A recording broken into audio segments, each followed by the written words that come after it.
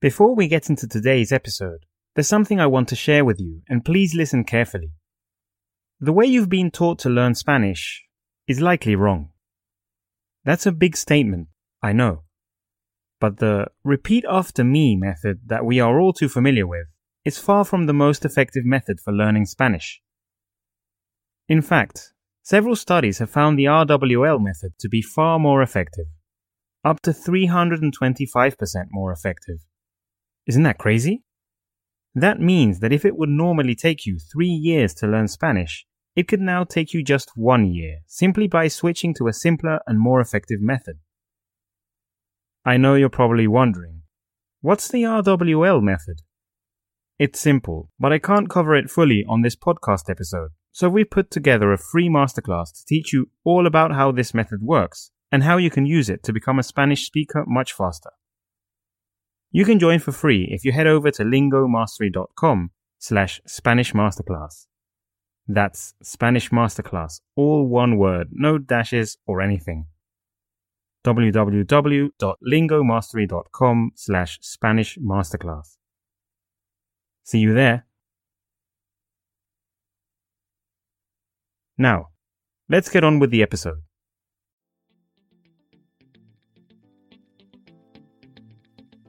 Welcome back to your favorite Spanish learning podcast, Learn Spanish with Stories, where we get you closer than ever to full Spanish fluency. We use storytelling and reading while listening techniques to teach Spanish faster than any alternative method traditionally used, and have already taught Spanish to thousands. If you love listening to this podcast, remember that you can find the transcript and translation on podcast.lingomastery.com. We also have our ongoing 5-day free Spanish masterclass at lingomastery.com/Spanish Masterclass. Don't miss out. Now, let's start with today's episode. There was a very harsh period in Colombia which started more than 50 years ago, characterized by a horrific armed conflict that affected people of all social classes and political ideologies throughout the national territory. As time went by, instead of being solved, this problem actually became more and more serious due to the marked differences between the country's main cities and the peripheral and rural areas. The creation of guerrillas and paramilitary forces was something that brought this conflict to a critical moment, as violent crimes became Colombia's daily bread. Then, when the problem reached uncontrollable dimensions for the country, the government had to intervene to put an end to the violence that had spread over several decades. In episode 21, we will unveil how such levels of chaos and violence in Colombia were reached, and we will find out how peace was achieved. If it really was achieved, that is. Episodio 21. Guerrilla versus paramilitares. Conflicto armado en Colombia. Algunos dicen que el conflicto armado en Colombia tiene más de 50 años de haber comenzado, mientras otros dicen que empezó mucho antes, incluso antes de la década de 1940, alrededor de 1925. Y aunque se tienen diferentes puntos de vista sobre cómo inició, parece que en general los colombianos concuerdan en que las razones fueron principalmente políticas y socioeconómicas. Es importante mencionar dos aspectos fundamentales para entender este tema antes de entrar de lleno a hablar de las fechas y las partes involucradas. En primer lugar, desde la creación de Colombia como país, e incluso antes de la disolución de la Gran Colombia, siempre ha habido grandes diferencias en cuanto a los intereses políticos de quienes han liderado la nación y sus habitantes. Y en segundo lugar, la desigualdad y falta de integración de los colombianos en todo el territorio nacional. Entonces, comencemos por la división territorial entre las clases sociales como inicio del conflicto.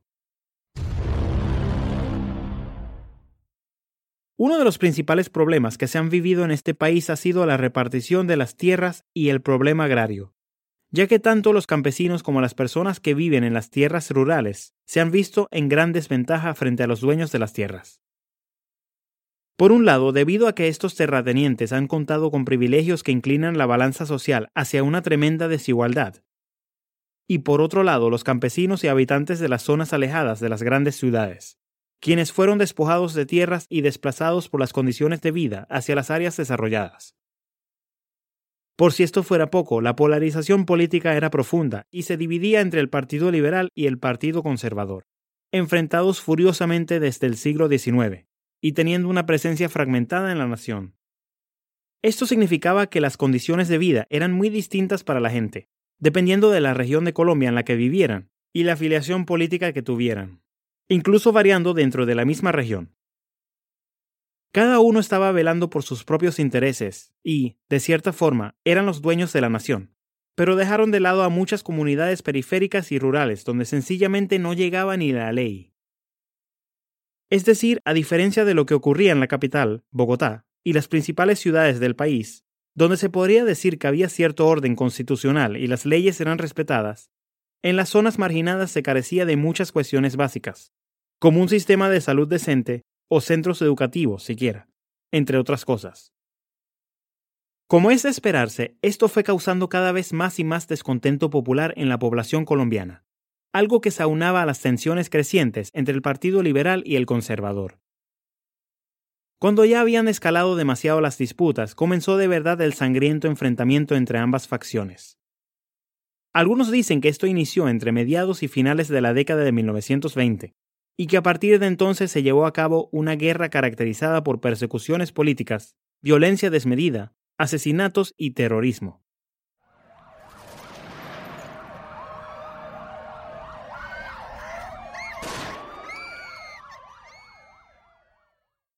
De hecho, hay autores que se refieren a este periodo como pequeña violencia, por lo que desencadenó después. Estos crímenes llevaron a que personas inocentes desaparecieran, sufrieran abusos de todo tipo, perdieran sus propiedades y fueran desplazados sistemáticamente, además de perder a seres queridos e incluso sus propias vidas. Según algunos, esto se agravó cuando en 1946 ganó la presidencia Mariano Ospina, quien era miembro del Partido Conservador Colombiano, quien trató de disminuir las tensiones políticas y la violencia al tratar de incluir a sus opositores en posiciones de poder. Sin embargo, esta iniciativa no logró calmar las inquietudes de sus contrarios porque, aparentemente, los liberales no obtuvieron la participación que deseaban en varias regiones del país, y no estaban contentos de dejar el poder luego de 16 años. Al seguir aumentando las tensiones, avivadas por los abusos de poder por un lado y la adquisición de armas por el otro, sucedió lo que verdaderamente detonó la parte más violenta del conflicto: el asesinato de Jorge Eliezer Gaitán en 1948.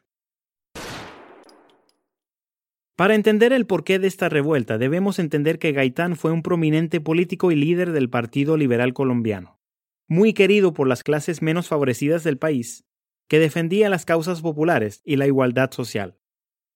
Para el año 1946, 2 años antes de ser asesinado, éste había lanzado su candidatura a la presidencia de la nación.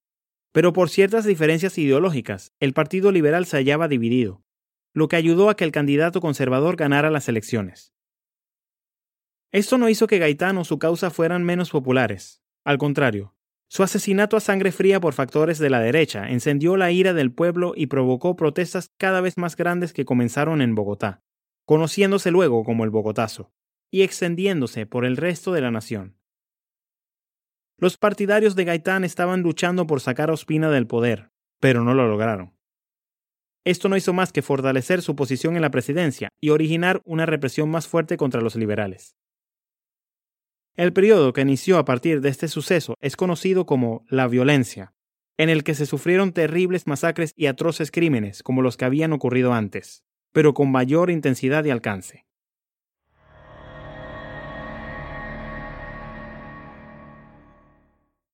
Tal vez se está entendiendo que la violencia como tal se extendió desde la capital hacia las regiones rurales, mas se dice que sucedió de forma opuesta, concentrándose por un largo periodo en las áreas periféricas, para desplegarse hacia las zonas centrales e integradas de Colombia en ciertos periodos. Se dice que esta monstruosa violencia bipartidista entre conservadores y liberales fue lo que provocó que definitivamente se formara un grupo armado para la defensa del pueblo, la creación de autodefensas campesinas.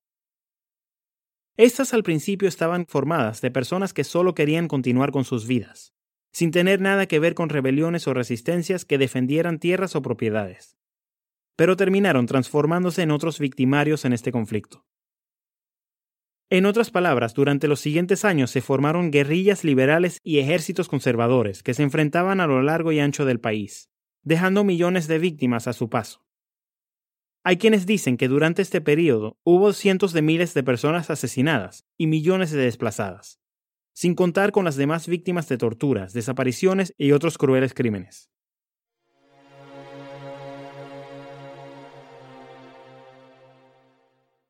En medio de este ambiente convulsionado, el general Gustavo Rojas Pinilla dio un golpe de Estado y se proclamó presidente de la República de Colombia en 1953, logrando calmar un poco la violencia y que buena parte de ambos bandos entregaran sus armas.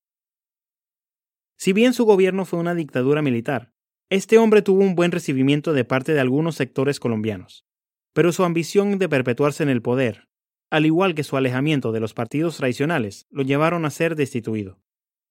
No llegó a cumplir ni siquiera el primer mandato que había planeado, pues lo forzaron a renunciar en el año 1957 e instauraron en su lugar una junta militar de transición para gobernar el país. Lo que siguió fue algo que no había sucedido antes en la nación: una coalición entre los partidos tradicionales para acabar con la violencia bipartidista y la guerra que ésta había causado, lo que llevó a la creación del llamado Frente Nacional. Este era un pacto entre ambos poderes políticos que permitió lo que parecía la opción más razonable para ellos: que los liberales y los conservadores se alternaran para ocupar la presidencia de la República.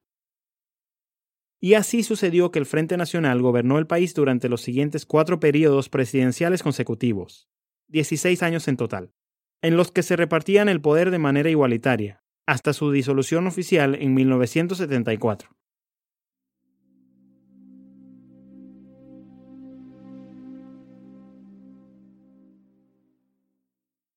No es de extrañar que el pueblo estuviera descontento, pues era más de lo mismo, los mismos partidos tradicionales que habían gobernado toda la vida.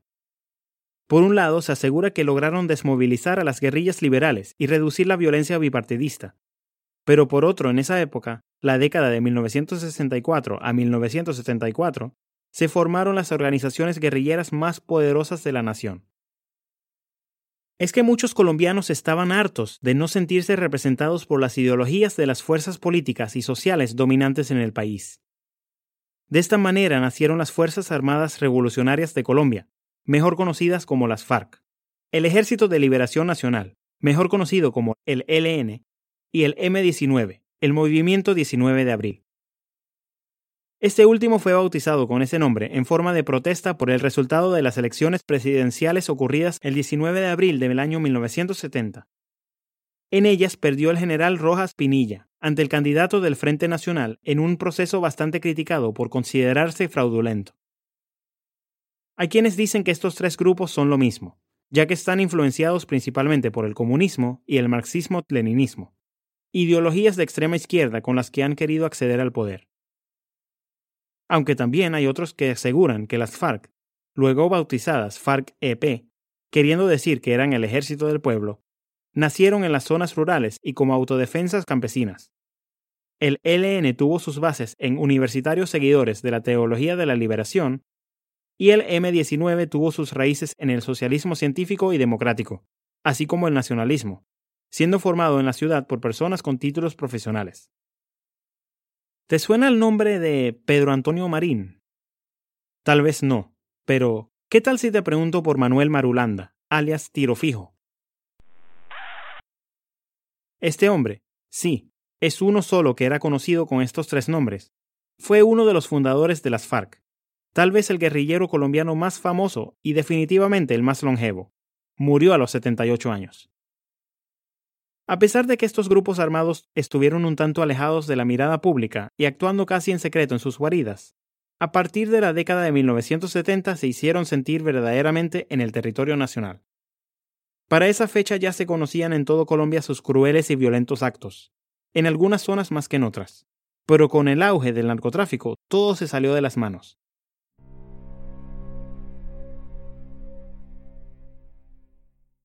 Algunos aseguran que al principio era el gobierno quien se enfrentaba a los insurgentes, y que a partir de los abusos y excesos de las guerrillas creadas, fue que se formaron los grupos paramilitares. Mientras otros afirman que ocurrió lo contrario, es decir, que los grupos paramilitares conservadores se originaron primero, y que cometieron tantos crímenes contra los campesinos y las clases desfavorecidas, que estos formaron guerrillas para protegerse de estos y de la Policía Nacional. Aparentemente, para financiar las armas y su participación en esta lucha, las guerrillas comenzaron a extorsionar y secuestrar a los más ricos y poderosos del país, como un primer paso. Con esto buscaban llegar al poder a través de las armas, siguiendo las ideologías de otras revoluciones que habían sucedido en otros países, como la Revolución Cubana. De hecho, existen testimonios de que estas organizaciones guerrilleras publicaban listados, primero a escala nacional y luego a nivel regional, que hablaban de los secuestrables de Colombia, donde figuraban los nombres de las personas y familias más acaudaladas que podían servir a sus propósitos. Y, según dicen, la respuesta de estos fue contratar a grupos armados privados, se podría decir que mercenarios, y agentes que trabajaban al margen de las autoridades para poder defenderse y defender sus intereses. Durante las décadas de 1980 y 1990, Colombia era un verdadero campo de batalla, donde no existía un lugar seguro. Al aliarse con los narcotraficantes para aumentar sus recursos, su poder y su alcance, los guerrilleros terminaron de corromper sus ideales y las razones de su lucha. Algo que luego harían también los paramilitares.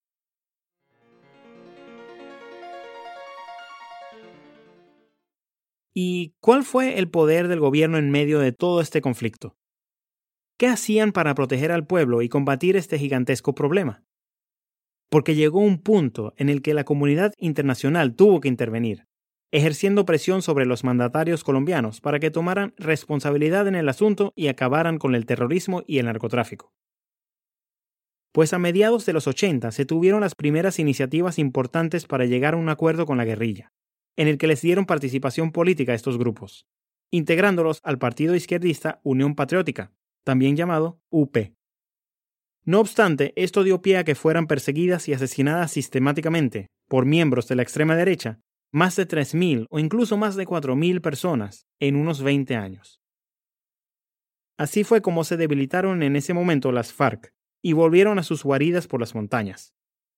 Pero en los años 90 resurgieron con más fuerza gracias a los carteles de narcotráfico dominantes en el país. Esta fue la época más brutal para los colombianos, donde todos padecieron por igual, desde las Fuerzas Armadas hasta la población civil, todos enfrentados a los paramilitares y la guerrilla. No solo se trataba de los episodios terribles vividos en la violencia, sino que se añadían a estos los enfrentamientos armados, las tomas de bases militares, los sicariatos y los atentados. Desde entonces hubo varios intentos para firmar un tratado de paz entre el gobierno y la guerrilla, como el de 1998, en el que las FARC faltaron a su parte del acuerdo y las autoridades se vieron obligadas a tomar acciones más contundentes. Los gobernantes colombianos habían atacado con fuerza al narcotráfico, con la ayuda y financiación de Estados Unidos y otros países, y ya era hora de que establecieran una estrategia para acabar también con este flagelo. Así nació el Plan Colombia, en 1999, en el que las Fuerzas Armadas se fortalecieron con un gran apoyo internacional, sobre todo de la nación norteamericana, para atacar a estos despiadados criminales, logrando también la desmovilización de los paramilitares. Con esta estrategia que llevó varios años, a principios de los 2000 se endurecieron las políticas contra la guerrilla, y durante el gobierno de Uribe, con Juan Manuel Santos como ministro de Defensa, se lograron grandes avances en el territorio nacional. Recordemos que se seguían cometiendo grandes actos atroces en todo el país, incluyendo secuestros a figuras importantes, como el de la política colombo-francesa Ingrid Betancourt, que duró 6 años en la selva y cuyo seguimiento acaparó las noticias de todos los medios de comunicación. En 2008 murió de un infarto Manuel Marulanda, entonces líder de las FARC, pero con Santos ahora como presidente se logró abatir al sucesor de Marulanda, con quien se habían dado los primeros acercamientos para el acuerdo de paz.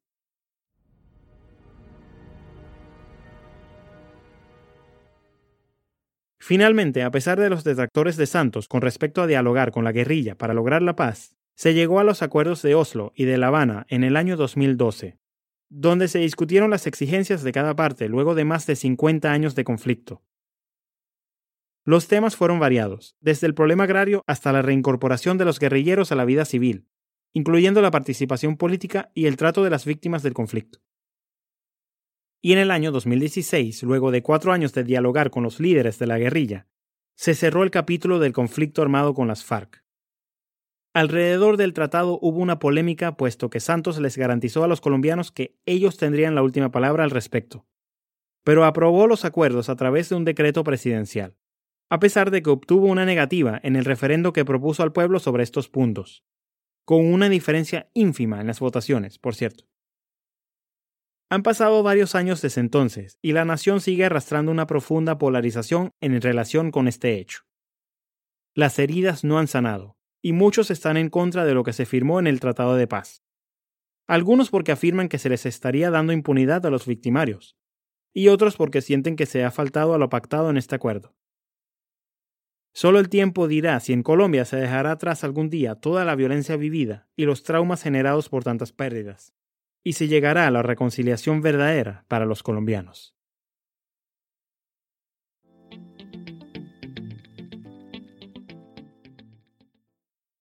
This has been the 21st episode of the Learn Spanish with Stories podcast, Season 2. Guerrilla versus paramilitares. Conflicto armado en Colombia. Did you know the history of the armed conflict in Colombia?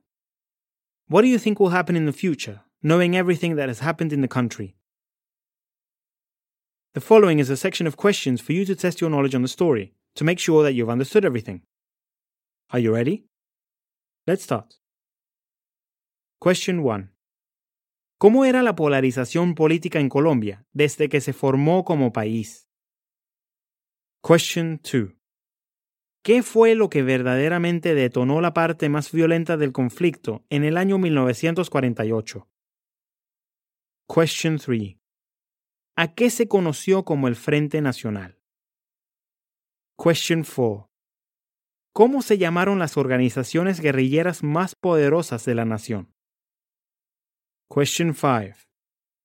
¿Cómo se llamó la estrategia creada en 1999 con el objetivo de fortalecer las Fuerzas Armadas de Colombia con un gran apoyo internacional para acabar con la guerrilla?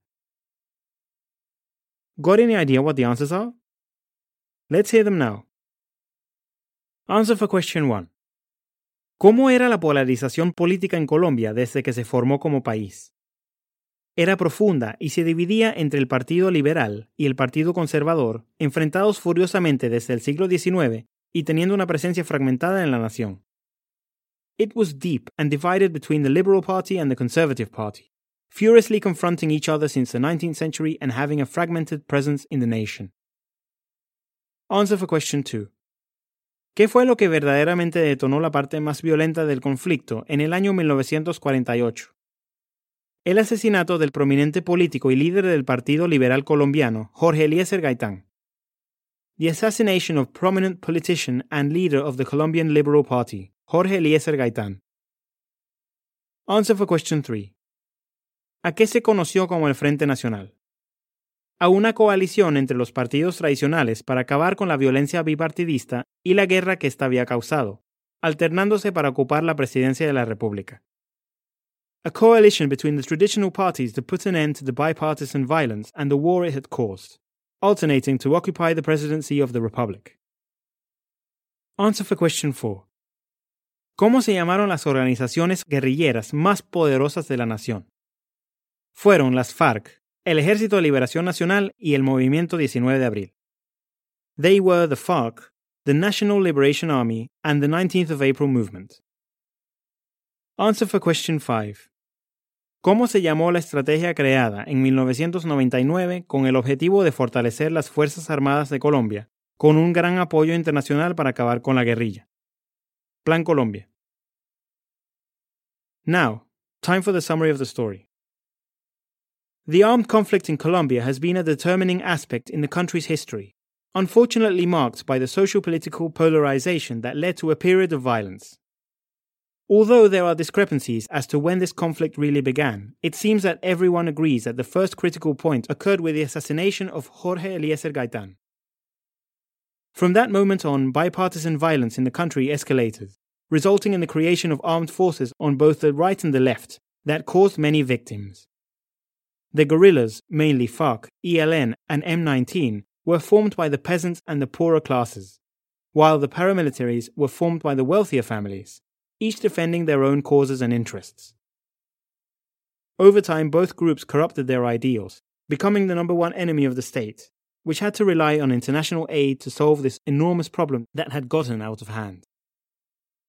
After many decades and several attempts of dialogue to reach the peace agreement, finally in 2016 a treaty was signed with the guerrillas and the paramilitaries were demobilized.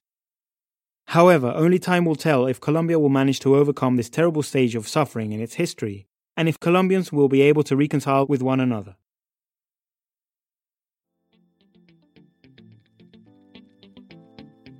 The episode is over, but your Spanish fluency journey continues. Remember, you can find the full transcript and translation on podcast.lingomastery.com, and we recommend you subscribe and leave a great review on Spotify, iTunes, or other platforms. Also, don't forget our ongoing 5-day free Spanish masterclass, which has helped many students discover the Spanish level and improve their fluency. Find it at lingomastery.com/Spanish Masterclass. That's lingomastery.com/Spanish Masterclass. That's all for today. See you in the next episode, language learner.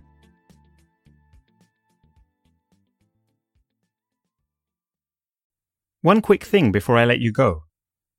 You could be learning Spanish up to 3 times faster just by implementing the RWL method. So if you don't know what the buzz is all about, we've put together a 5-day free masterclass to teach you all about the RWL method and how you can use it to become a Spanish speaker faster. You can join for free if you head over to lingomastery.com/Spanish Masterclass. That's Spanish Masterclass, all one word, no dashes or anything. www.lingomastery.com/Spanish Masterclass. See you there.